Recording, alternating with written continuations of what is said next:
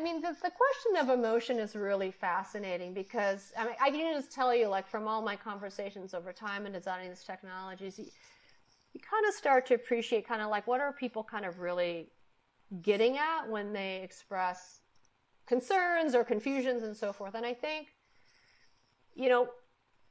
part of my mental model of this has always been we live in this world of many different kinds of intelligences, many different kinds of creatures, dogs, cats, birds, right?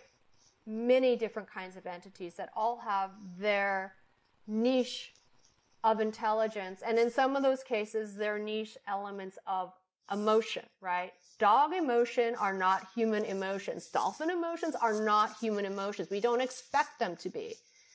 It's interesting when we talk about robots, and I think largely because of our science fiction, the assumption seems to be robots should have human emotions. And to which I have to say, robots will never have human emotions. They're not human. Why? I mean, humans have human emotions, right? So there's kind of this conflation of it's not real or authentic emotion unless it's human emotion, and yet we don't expect that of our dogs or our cat. You know what I mean? So there's kind of this conflation, I think.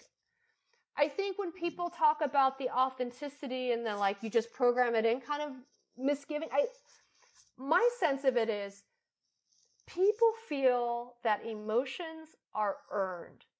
They're not designed in, but you go through a life experience trajectory. Things happen to you.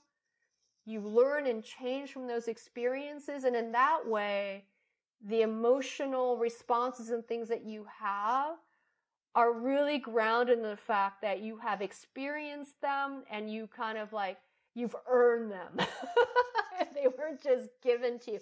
So I think this is also kind of this, when you dig under the surface, like when people say, but you can't just program in emotions, I think what they're saying is emotions are earned. They're earned through the school of hard knocks. They're earned through experience. And I don't think they're authentic or real unless they're grounded in actual lived experience or, what's lived for a robot. I mean, experienced over time, over circumstance, over context. I think that's another thing that I think people are really getting at when they make a comment like, you can't just program them in.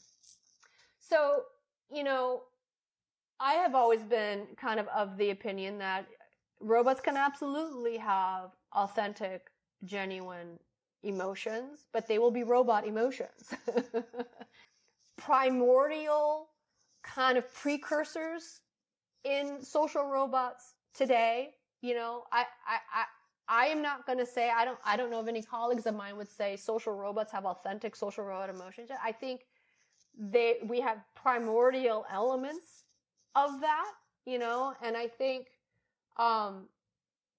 as these systems become more autonomous, able to interact and remember and engage over longer periods of time and learn and evolve, I think we're going to start to feel like they're getting to be more authentic for what a robot is. I kind of think that's going to be also just part of the evolution.